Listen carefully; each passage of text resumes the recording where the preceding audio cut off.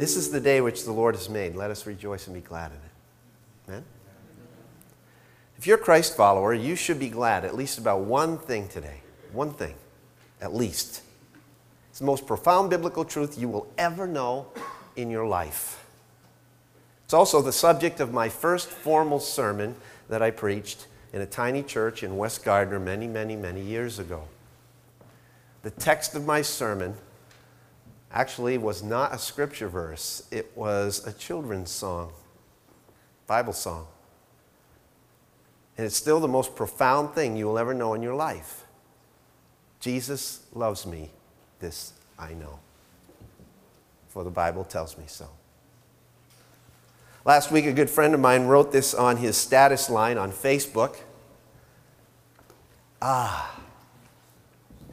Father is so very fond of us. When I read it, I was instantly reminded of a story I've told over and over again that my wife and I had the privilege of hearing from Brennan Manning some years ago. It's a true story about a priest from Detroit by the name of Edward Farrell, who went on a 2-week summer vacation to Ireland to visit his last living uncle, who was about to celebrate his 80th birthday. And on the morning of the great day, according to Mr. Farrell, he and his uncle got up before dawn, dressed in silence, and proceeded to take a long walk around the shores of Lake Killarney. And the two men stopped to watch the sunrise, and standing side by side, staring straight at the sun, rising in the distance, such a long time passed, and not a single word was spoken. And suddenly, the old man turned and went skipping down the road like a 4-year-old. He was radiant, beaming, smiling from ear to ear. And Ed finally spoke up and he said, "Uncle Seamus, you really look happy." "I am, lad," the man beamed. "You want to tell me why?" His 80-year-old uncle replied this: "Yes, you see, my father is very fond of me. The Father is so very fond of me. I think if it is well with your soul, you can say that." Do you really believe God loves you? You really honestly know it? Because I'll tell you, you may say it here in church this morning, but I have sat behind my desk in a counseling session with people before, and inevitably, as I lean forward and ask people that, "Do you really know God loves you?" they break down in the office. "No, I don't know that." Deep in your heart of hearts, can you really say, in the center of your soul, that God Almighty, the creator of the universe, the God of Abraham, Isaac, and Jacob, the transcendent, self-existent one who spoke face to face with Moses on the mountain, do you truly understand that the Father of our Lord and Savior, Jesus Christ, loves you like a son or a daughter? And he not only loves you, by the way, he likes you too. Could you stand right now and testify to that fact? Would you? Who would? Somebody stand up and testify. Don't stand if you don't know it. Thank you. I love the other night, a lot of you weren't able to come, but Mitch McVicker was here giving a concert. It was a great concert. Joel and Jana did a great job too. But Mitch said something that really shell-shocked me, and yet I thought it was so profound and so good. He said, a lot of people ask me to give my testimony, to give my story, how I came to Christ, what my life was about. You know what he said? He said, "This is what I tell people. Watch me." And it wasn't arrogant, and it wasn't prideful. It was very humble. Just watch me. That's biblical. Paul said that. Follow me as I follow Christ. You can follow someone who knows that God loves them like that. They could say, "Watch me. Through the good times, the bad, whatever it is, watch me. Because Jesus is my Lord, and he's faithful." Okay, so you may have an intellectual grasp on the fact that God loves you. But do you really know it deep inside like that? Can you say confidently with the innocent trust of a child and a smile on your face from ear to ear, yes, my Father is very fond of me? All of us who have the Spirit of the living God living inside of us should be able to say that. Why? Because that kind of assurance, that kind of confidence, that kind of settled trust is one of the most important and significant and personal ministries of the Holy Spirit to us as believers that there is. The Bible says that God has poured out His Spirit into our hearts to continually testify to us in countless ways that we are in fact loved by God as His precious children. He is there to constantly remind us of the same truth that the Lord God Almighty, Yahweh Himself, spoke to His children through the words of Isaiah in the Old Testament. In Isaiah 43, God said through the prophet these words, "Do not fear, for I have redeemed you. I have called you by name. You are mine. You are precious in my sight. You are honored, and I love you." That's what it says in Isaiah chapter 43, verse 4. God says those words, I love you. We need that assurance today. I know I do. And I think many of you do too. I need to have that gut level understanding of how much my Father really cares for me. Because when I really grasp that reality through the inward witness of His Holy Spirit, I'm going to grow stronger spiritually and more faithful in the way that I live my life to God. 1 John chapter 3 and verse 1. I love the way the Message puts this. What marvelous love the Father has extended to us. Just look at it. We're called children of God. That's who we really are. That's who we really are. This morning, friends, I need to make a bold disclaimer to you. The message I'm about to share with you, I have preached before. Not just once before. I have preached it before many times, on more than one occasion. But I'll tell you something, it is a message that I will never, ever grow weary of sharing with people because the message has changed my life. And it has changed the lives of a lot of other people that I know as well. In addition, it would be spiritually irresponsible for me to leave it out of this series that we're doing on the Holy Spirit, for this part of the Holy Spirit's involvement in the life of every single believer is critical not only to the framework of your life as a believer, but especially to the outwork or the outworking of our faith. The Spirit's assurance is the strength of our faith. For all who have received Christ by grace and through faith, one of the greatest truths concerning our heritage in the kingdom of God is the fact that we're not slaves, we're not butlers, we're not doormen, nameless servants, or hired hands. We are sons and daughters of God. Amen. Legitimate children. Legitimate children. We are not undocumented immigrants. We are adopted as sons and daughters. How secure in the family? How can we be so sure? Evidence. Evidence. And the Spirit posts it quite distinctively and definitively in giant billboard-like letters in one of the richest passages in the New Testament in the Scripture. I want you to look at Romans chapter 8 and verses 14 to 17. Romans chapter 8, verse 14 to begin with. I'll read it to you. For all who are being led by the Spirit of God, say it with me, these are the sons of God. For you have not received a spirit of slavery leading you to fear again, but you have received the spirit of adoption as sons, by which we cry out, Abba, Father. The Spirit himself testifies with our spirit that we are children of God. And if children, heirs also, heirs of God and fellow heirs with Christ, if indeed we suffer with him, so that we may also be glorified with him. Everybody leaves out verse 17, especially the end part. If there was ever a spiritual truth that needed to be displayed on the billboard of your minds, this is it and mine. The security of our relationship is confirmed by the Spirit in at least 3 different areas that I want to point out to you in this passage. The first one is this. We have his formal acknowledgement. Formal acknowledgement.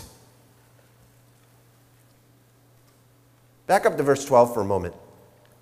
So then, brethren, we are under obligation, not to the flesh, to live according to the flesh. For if you are living according to the flesh, you must die. But if by the Spirit you're putting to death the deeds of the body, you will live.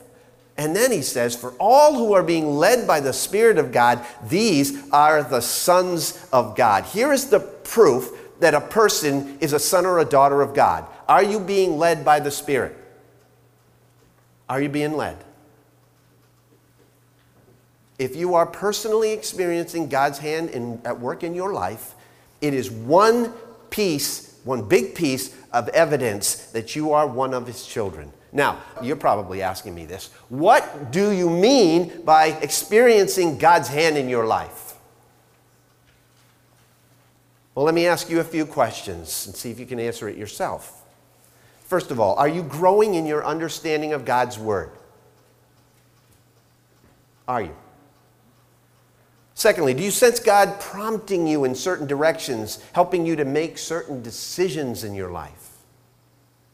That prompting, that urging, that tweaking in your heart and soul. Third, are you becoming more sensitive to sin? Not just the sins of others, mind you. Because I know a lot of people that are sensitive to that. And they make no bones about pointing it out to you. But are you becoming more sensitive to the sin, especially in your own life? Because yes, there is this thing that we're called to call each other to account. But more than that, remember what Jesus said. Remove that telephone pole out of your own eye before you try to take the toothpick out of your brother's. Right? First, you're going to be convicted about your own sin. Here's another one. Is the fruit of the Spirit becoming more evident in your life? Is your character changing? Do you find yourself talking about the things of God more and enjoying it more? Is your lifestyle changing, becoming more in step with Jesus' life? Are you able to say, watch me? Watch me live. Watch me love my wife. Watch me treat my kids the way I treat my kids. Watch me when somebody hits me from behind at the stop sign and what spills out of my mouth. Watch me. Listen. Don't listen, just watch.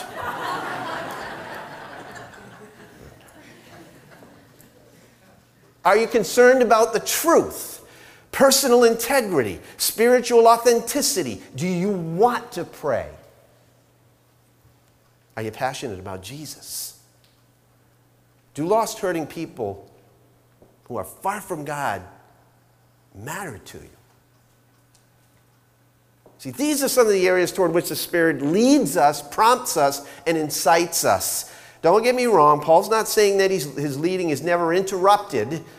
Sometimes we're simply not listening or we refuse to follow where he's leading. You know, we're not perfect specimens as children of God.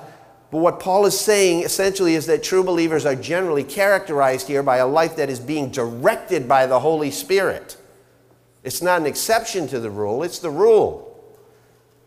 A person who merely professes to be a Christian knows nothing of this kind of leading. He or she may be outwardly moral, overtly religious, and actively involved in the church or in ministry, but that doesn't prove that he or she is a son or a daughter of God. They may be personally manufacturing everything and fooling everyone around them, operating in their own strength. But the true child of God, however, is motivated by something other than self. Now, exactly how the Spirit leads us is a little bit incomprehensible to us. We simply don't understand the supernatural intricacies that are involved here, but through the Spirit, and though the Spirit will lead, He will not force. Okay? He will not force. He will not force His children into His perfect will. Just as Isaiah clarified, He, your teacher, will no longer hide Himself, but your eyes will behold your teacher, and your ears will hear a word behind you. This is the way, walk in it. That's Isaiah chapter 30, verse 20 and 21. This is the way, walk in it.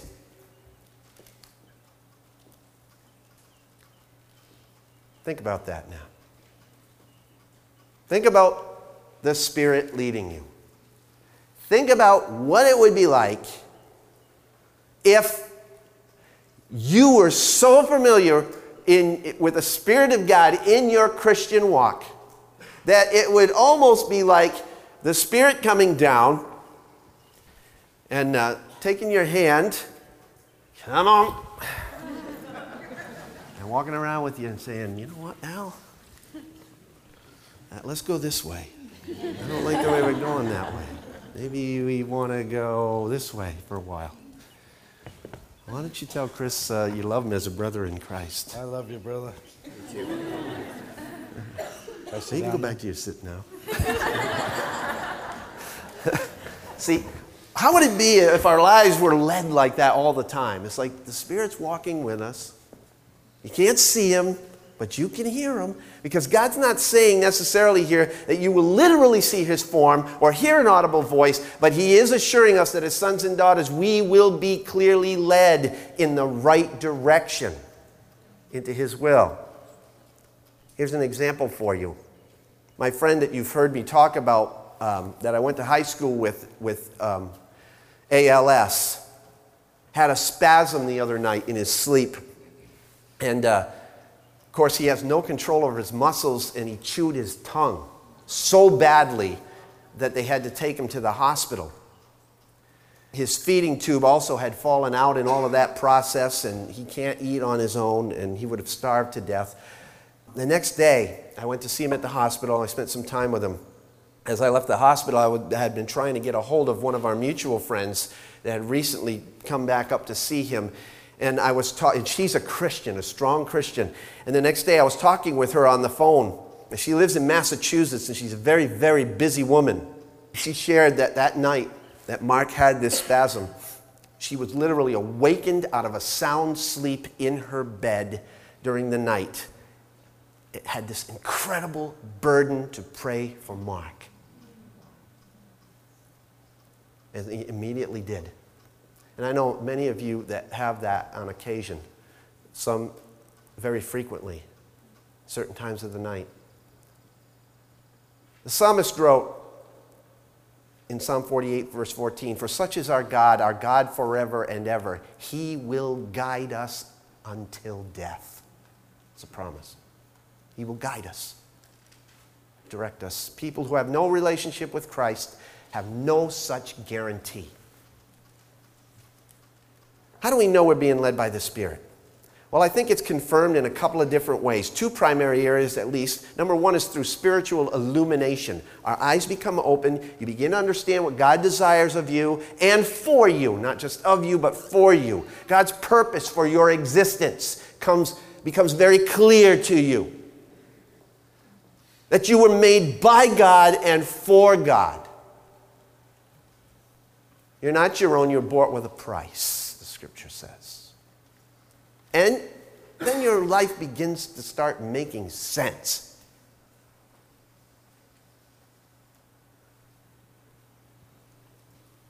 You read the Bible, and you get it. Right? Ever have that happen to you? You get it. I love Proverbs chapter 3, verses 5 and 6, and what it says. Trust in the Lord, Solomon writes, with all your heart. Do not lean on your own understanding. And what's it say? In all your ways acknowledge him, and what? Say it. He will make your path straight. He'll make them straight. Kind of reminds me of what Jesus said about the Holy Spirit, that he will guide you into all the truth, right? It's only by the Spirit's direction that we can understand this spiritual truth. He clarifies his word to us. A person that only professes to believe in God doesn't have this understanding. They keep saying things like, I don't get the Bible. Try to read it, but I don't get it. Well, we don't understand everything that's in the Bible. But there are certain principles in the Bible that you can read and you should get if you're a believer. If nothing else, you get a sense of peace that comes over your soul because you're in God's Word. And it's his love letter to you. D.L. Moody said this, the Bible was not given to us to increase our knowledge, but to change our lives. And so the second primary way that the Spirit leads us is through personal transformation. Personal transformation. Listen to Romans chapter 6, verses 12 to 13. Do not let sin control the way you live. Do not give in to its lustful desires. Do not let any part of your body become a tool of wickedness to be used for sinning. Instead, give yourselves completely to God, since you have been given new life. And use your whole body as a tool to do what is right for the glory of God. Amen?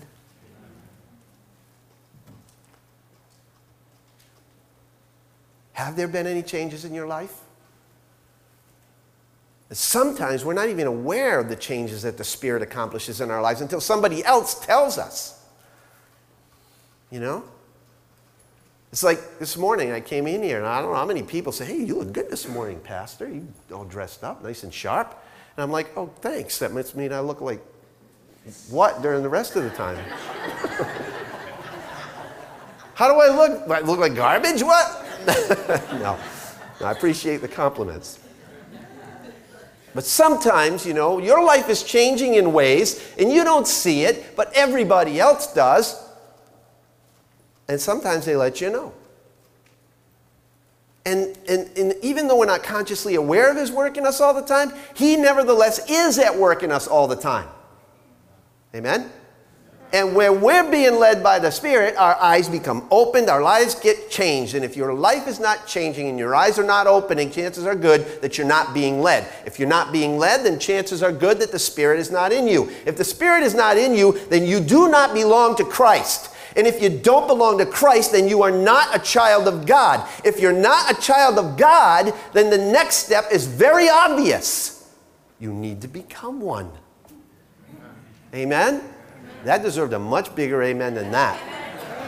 God longs for you to be one of his sons and daughters. That's his desire. God does not want anyone to perish, but all to come to repentance. He didn't take pleasure in the death of the wicked, the scripture says. But rather that we would come to repentance and that we would know him. That's why he made entrance into his family so majestically simple. How simple? This simple. But as many as received him, to them he gave the right to become children of God, even to those who believe on his name. Amen. We have the assurance. He has formally acknowledged it. All who have been led by the Spirit into a personal relationship with Jesus Christ and are being led into a growing intimacy with him by the Spirit are, the scripture says, sons of God. Our sonship is confirmed by formal acknowledgement, but also by something much more astounding, much more personal to us. The fact is that as his children, we have free and familiar access to God. Look at verse 15 here in Romans chapter 8. For you have not received a spirit of slavery, leading to fear again, but you have received a spirit of adoption as sons, by which we cry out, Abba, Father. I love this verse. In other words, we have refrigerator rights. You ever hear that term before? Refrigerator, you never heard that term before? What are refrigerator rights? Well, purportedly coined by Dr. Will Miller, who wrote a book under the same title, the phrase refrigerator rights defines the depth, closeness, and intimacy of a relationship. Okay? Friends with refrigerator rights can help themselves to anything in your refrigerator without asking your permission. Okay? Now, think about this. How many people do you know that can open your refrigerator without asking your permission? Presumably, this would include those who you live with. Okay.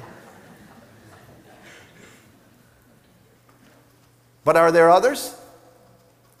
Among your friends and acquaintances, how many are so at home, when in your home, that they can raid your fridge without asking first? The people in your life with whom you share refrigerator privileges are different than casual friendships, would you say? They are people who have essentially become family to you. One of the richest truths in all of Scripture is the fact that we have been adopted by God into His family as adult sons, by the way, not little kids. This text, when it's talking about the adoption as sons, the term is referring to adult sons, not children. Adult sons and daughters. And we possess all the rights, privileges, benefits, and blessings of a member of that family. In other words, we're an heir to the refrigerator. The results of our adoption, if you want to really contemplate them, are absolutely astounding. Use Romans chapter 5, verses 1 to 11 for your devotions this week. If you don't have anything already scheduled, or add this to it. Can't be overburdened with the Word of God, right? Well, you can be if you're not getting anything out of it. Romans chapter 5, verses 1 to 11. And kind of identify what kind of things that we have inherited from being adopted into the family. Adoption means that we have received the spirit of fatherly care. We no longer bound by the fear of being enslaved by a hard taskmaster. God is not a spiritual slave driver. Okay? He's not. Or as one man has suggested, the great hangman in the sky. Or a policeman with a club who's going to bat us over the head every time we stumble and fall. This is not God. This is not God's character. Why? Because as Paul insists right here in Romans, you have not received a spirit of slavery leading to fear again, but you have received an adoption of sons by which we cry out, Daddy, Abba. Abba, Father. We have spiritual refrigerator rights. We no longer have to think of ourselves as people in bondage, enslaved to sin, or chained to a list of rules to counteract sin. That's what the Old Testament law was. That's what Paul's writing about. You are not in bondage to that anymore. Now you have the Spirit who leads you in a different way. You don't have to follow the law. You follow the Spirit and you will never break the law.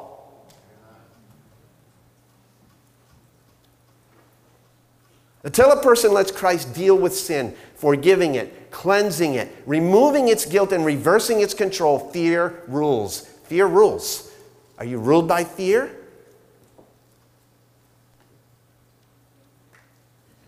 John MacArthur said it like this. He said, slavery to sin brings slavery to fear. And one of the gracious works of the Holy Spirit is to deliver God's children from both.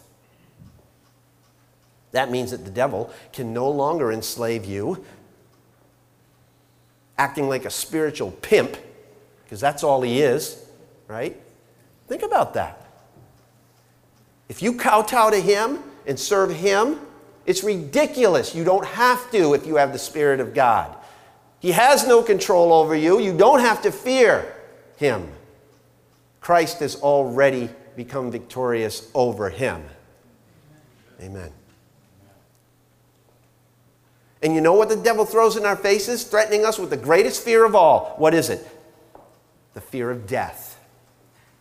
And I've been dealing so much with death in the last 3 weeks. Death, people dying, people close to death, people that I know are going to die within the next probably few months. And I know some of you work with people. Laurel, you work with people like that all the time. It's great to see a smile on your face. Because, why? Because you have the Spirit of God. It enables us not to fear death. And one of the things that I have lamented in the last couple of weeks as I've gone to these funerals, done these funerals, is the complete utter despair that people have when a person that does not know Christ dies. And everything's lost. But this says you don't have to be fearful. You don't have to be. Because devil no longer has power to throw it in your face anymore. Death no longer can be thrown in our faces to intimidate us because we have been delivered. You've been delivered. Hebrews 2, 14 and 15 says, since the children, as he calls them, are people of flesh and blood, Jesus himself became like them and shared their human nature. He did this so that through his death, he might destroy the devil who has the power over death, and in this way set free those who were slaves all their lives because of their fear of death. That's a great verse. A couple of verses. As God's children, adopted into his family, we no longer have to live in the fear of disappointing people because of our imperfections anymore. We don't have to measure up. We don't have, because we fail so often and fall so far short. We don't have to fear that we won't be accepted for who we are or what we become, because the spirit of adoption that we have received through faith in Christ, the Spirit helps us to recognize that God has our best interests at his heart, and no matter what happens, if you are a child of God, you are the apple of his eye. And you can say, my Father is so fond of me. You don't say that when you're in the midst of sin, thinking that because of your Father's love, you can do whatever you want and he won't care. That would be a slap in the face of Jesus Christ on the cross. No, that's not what Paul's saying. What he's saying is, you are his child, adopted into the family. And that's not going to change if you're in Christ. Fantastic picture of this came to my attention through someone who wrote in a Reader's Digest article. It's a story about someone's Aunt Ruby and Uncle Arnie who had adopted a baby boy after 5 years of trying unsuccessfully to conceive. To their surprise, shortly after the adoption, Aunt Ruby discovered that she was pregnant. Isn't that always the way, right? Well, they gave birth to a wonderful baby boy. And the story continues. One day, when the two boys were 8 and 9 years old, the teller of the story was visiting Aunt Ruby, and a woman in the neighborhood came to visit. And watching the children play, the woman asked, "Which boy is yours, Ruby?" She said, "Both of them." And the caller persisted. "But I mean, which one is adopted?" And Aunt Ruby did not hesitate. It was her finest hour. She looked straight at her guest and she said this, "I've forgotten. I forgot." See, when we're adopted as God's children, we become the object of his care and his protection, and the apple of his eye. He forgets all about our past. I mean, he doesn't actually forget about it. He's God. It's all there. But he chooses not to think about it. He chooses not to think about it. That's what it means when it says God forgets. And he sees us as one of the family. Why? Because he's our Abba. Not just our Heavenly Father, he's our dad. Term which, according to scientific evidence, almost every child grows up uttering as their first word. Sorry, ladies, but the majority, the statistics prove, it's Dada or Abba. If you're a Hebrew child. And it's a term which Jesus used and totally shocked the Jewish disciples in the community of his day. Term which he taught his disciples to use in prayer. A term which one biblical scholar believes to be the primary, quote, most important revelation of Jesus Christ in the entire New Testament. Opening up the possibility of undreamed of, unheard of intimacy with God in prayer. A term which Paul says the Spirit inspires our hearts to use as God's sons and daughters. That's what it says here, right? The Spirit himself. The adoption, the spirit of adoption as sons by which we cry out, Abba, Father. Point is that though through this spirit of adoption, our relationship with God becomes intimate, it becomes familiar, it's free and easy, as a relationship was when my children were 5 years old and they'd crawl up onto my lap and they'd look me in the eye and they would call me Daddy. Daddy, my daddy. Love that, you know. I love it when my daughter calls me Daddy even today, and she's an adult now. And the older I get, the more sensitive I get to it. My son, my 30-year-old son called me Daddy the other day, and it took me by surprise. I almost started bawling. There's something about it. Let me ask you, do you know that kind of relationship with your Heavenly Father? I got to admit, I don't really have a good handle on that myself either. Nevertheless, that's the loving and free and familiar relationship that he wants to have with us. John wrote, "There is no fear in love, but perfect love casts out fear." God has declared to all believers, because of our adoption, I will welcome you in 2 Corinthians 6. I will welcome you and I will be a father to you, and you shall be sons and daughters to me. Do you know that kind of God? Have you received that spirit of adoption, which enables you to cry out to God as your daddy, your Abba? And you know the word cry here in this scripture? The word cry here is a very strong word. It means to exclaim, to clamor, to literally scream or cry out in a loud voice, expressing deep emotion and fervency. You know what it's used of? It's used of Jesus' scream from the cross when he cried out, yielding up his spirit. We tend to think that Jesus was on the cross and he just simply whispered the words under his breath. But the scripture says differently. The scripture said he cried out, screamed out.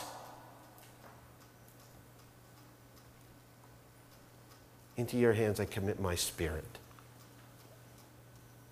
It's not a reasoned cry, Pastor Kent Hughes says. It's a reflexive one. It's the cry of children. They don't think about it, right? They just do it out of need. And when you are in dire need, is your relationship characterized by such easy familiarity and childlike intimacy that you can literally cry out like our kids do, "Daddy, Daddy, I need you." See, to do that implies a real knowledge of God as a loving Father. It means that we no longer see God as someone who is distant from us, but right there with us. He's not just a God we believe in with our heads or our minds, but a Father we trust in with our hearts. 18 inches. Just remember that. 18 inches. That's the distance between your head and your heart. But it's the difference between an eternity in relationship with God as your Father and just spouting the words that he's your God. 18 inches. Head to heart. He's not just a God we believe in with our minds. In the words of Martin Lloyd-Jones, an old, fabulous preacher, wrote a book on expository preaching, really. This is real Christianity. To cry, "Abba, Father," is one of the most glorious proofs of sonship, higher than anything we have considered before, he said. If I live to be 100, I will never forget another story I heard Brennan Manning tell. One of his conferences talks on this particular subject of being a child of God. He spoke on a retreat he gave in the Midwest several years ago. Many of you have heard this. As again, I said, I preached this so many times. I love it. The message of it. The attendance at this conference was huge, 5,000 to 6,000 people. And in Brennan's own words, he said, every night after the service, I went to this room where people actually came for counseling and healing prayer. And finally, the line ended at midnight, and so I was exhausted. I went up to my room to bed. 1 o'clock in the morning, I hear a knock on the door. I get up, put my robe on, open the door. It's a 78-year-old nun standing outside my door. Brennan says, "Come on in, sister, have a seat. What can I do for you?" She began to cry uncontrollably, shaking, heaving. Frail little woman, her whole body's just shaking. And he said, "I felt utterly helpless, powerless." Finally, when her tears subsided, I asked her, "Would you like to talk about it?" She said, "I never told anybody this in my whole entire life. I was 4 years old. My father would crawl into my bed with no clothes on. He would touch me here and there, and he'd tell me to touch him. He said that's what the doctor said we should do to know each other. When I was 9 years old, my father took my virginity, and by the time I was 12, I knew about every kind of sexual perversion that you could read about in a dirty book," she said. He said, "Brennan, do you have any idea of how filthy I feel? I have lived with so much hatred of my father and hatred of myself that I only go to the communion table when my absence there might be conspicuous." This is a nun. And she said, "Well, Brendan says, I prayed with her for about 20 minutes for inner healing, and then I asked her, 'Sister, would you be willing for the next month or so to go off to a quiet place every morning, sit down in a chair, close your eyes, turn your palms up to heaven, and pray this one phrase over and over again? Abba, I belong to you. Abba, I belong to you.'" It's a prayer that's exactly 7 syllables. And 7 syllables corresponds perfectly to the rhythm of your breathing.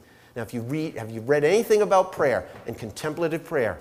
There are these things called breath prayers, and this is one. At the outset of the course, you say it with your lips, but then your mind becomes conscious of the meaning of it. And in a figurative sense, you push what is in your head 18 inches down into your heart. And so that now, Abba, I belong to you, becomes a heartfelt cry from the depth of your being, establishing it at the beginning of each day, who you are, why you're here, and where you're going. It's a prayer you can pray while you're driving your car, walking through the mall, making a bed, watching TV, changing a diaper, sitting in church. Abba, I belong to you.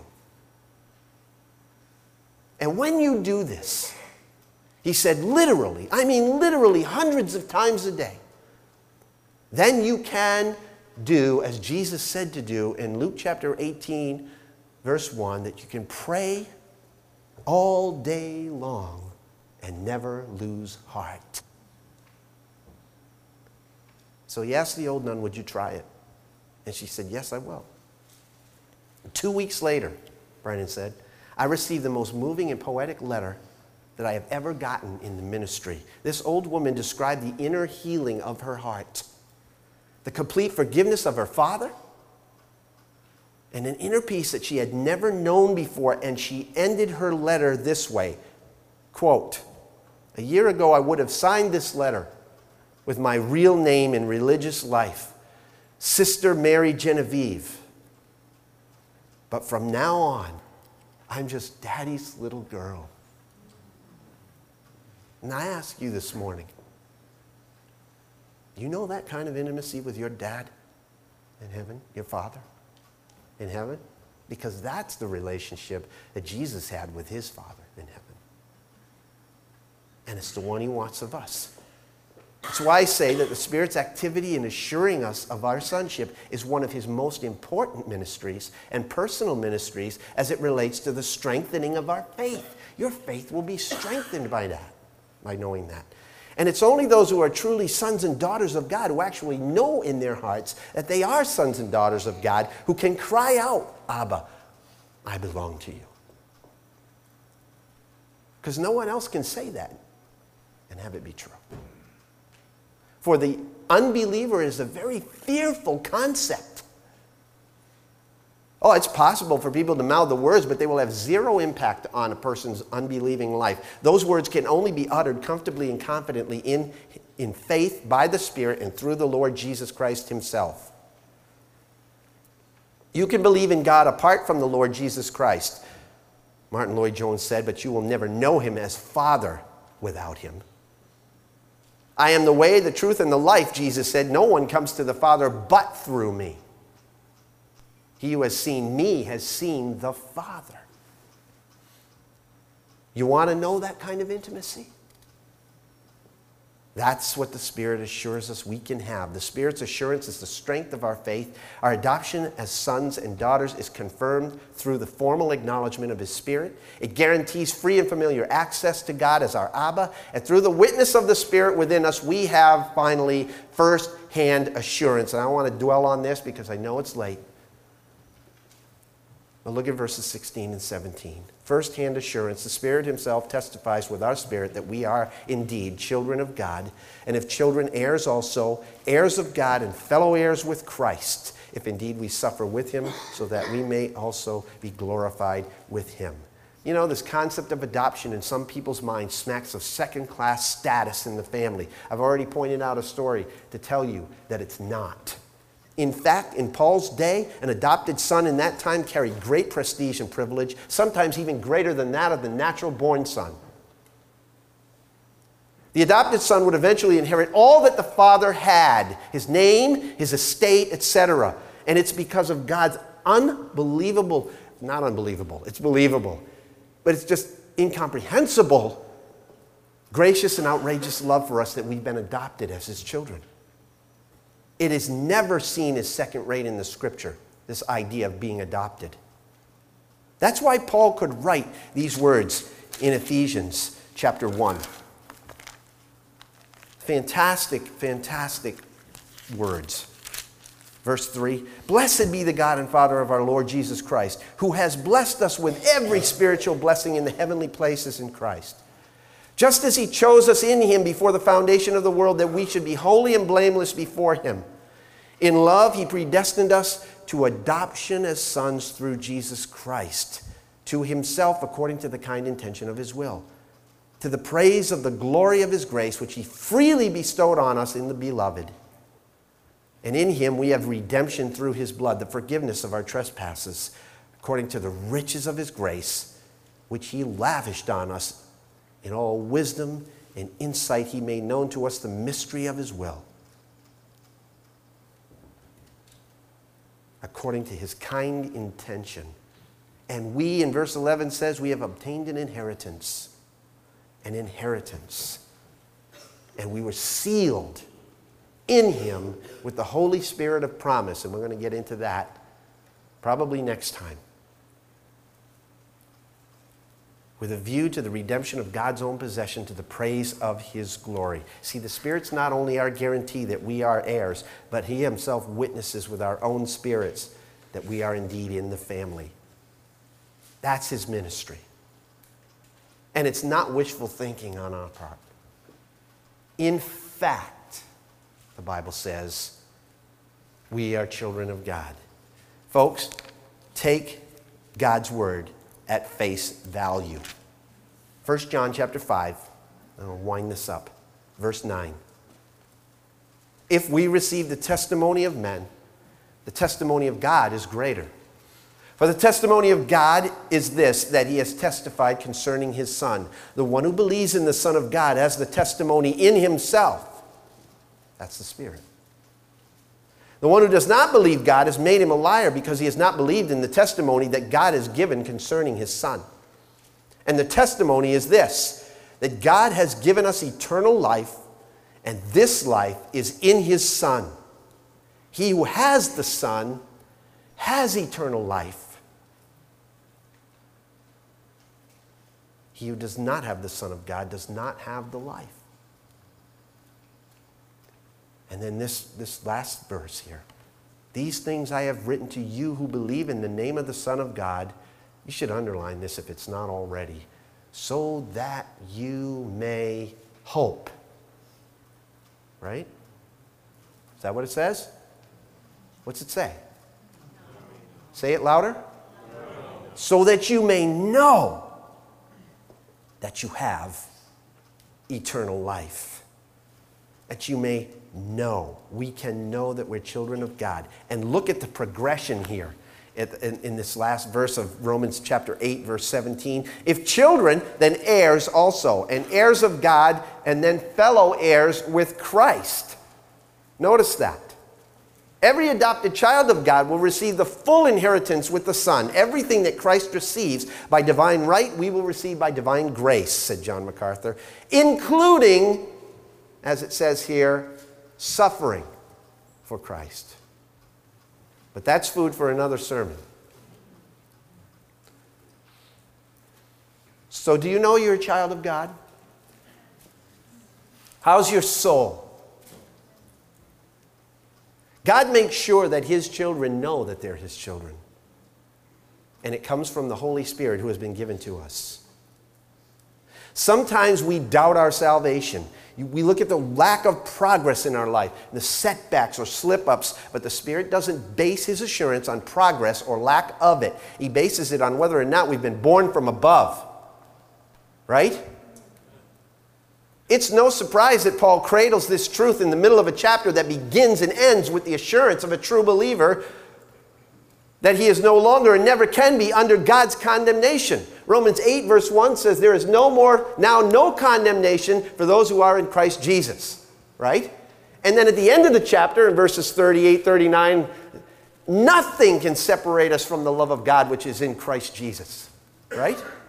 And here in the middle of those two bookends is couched this thing that tells us that the Spirit in our hearts, the Spirit who has been given to us, testifies with our spirit that we are children of God. The strength of our faith lies in the Spirit's assurance. Our adoption as sons and daughters is so secure that you can cry out, and I can cry out if we're in Christ, with confidence, Abba, say it, I belong to you. I belong to you. And if you can't say that, you need to make it right. Because it's God's desire for you. Because you know what? He would rather die for you than live without you. Let's pray as we go to this communion table and prepare your hearts. If you're one of those people that don't know this in your heart, that you cannot say with full confidence, Abba, I belong to you, I'm going to ask you right now to pray the prayer, the only prayer that you need to pray at this point in time, so that you can walk out of this place this morning saying, it is well with my soul. Pray, Our Father, God, I know that I'm not your child. I've sinned grievously against you. But I want to be your child, and I believe that Jesus Christ, by his death, burial, and resurrection, and appearance to many, cleansed me of my sin on that cross. As I come to you in faith, I want you to lead me in this life so that I can walk and say, as a testimony to the world, watch me. Because God is my Abba, and I belong to him.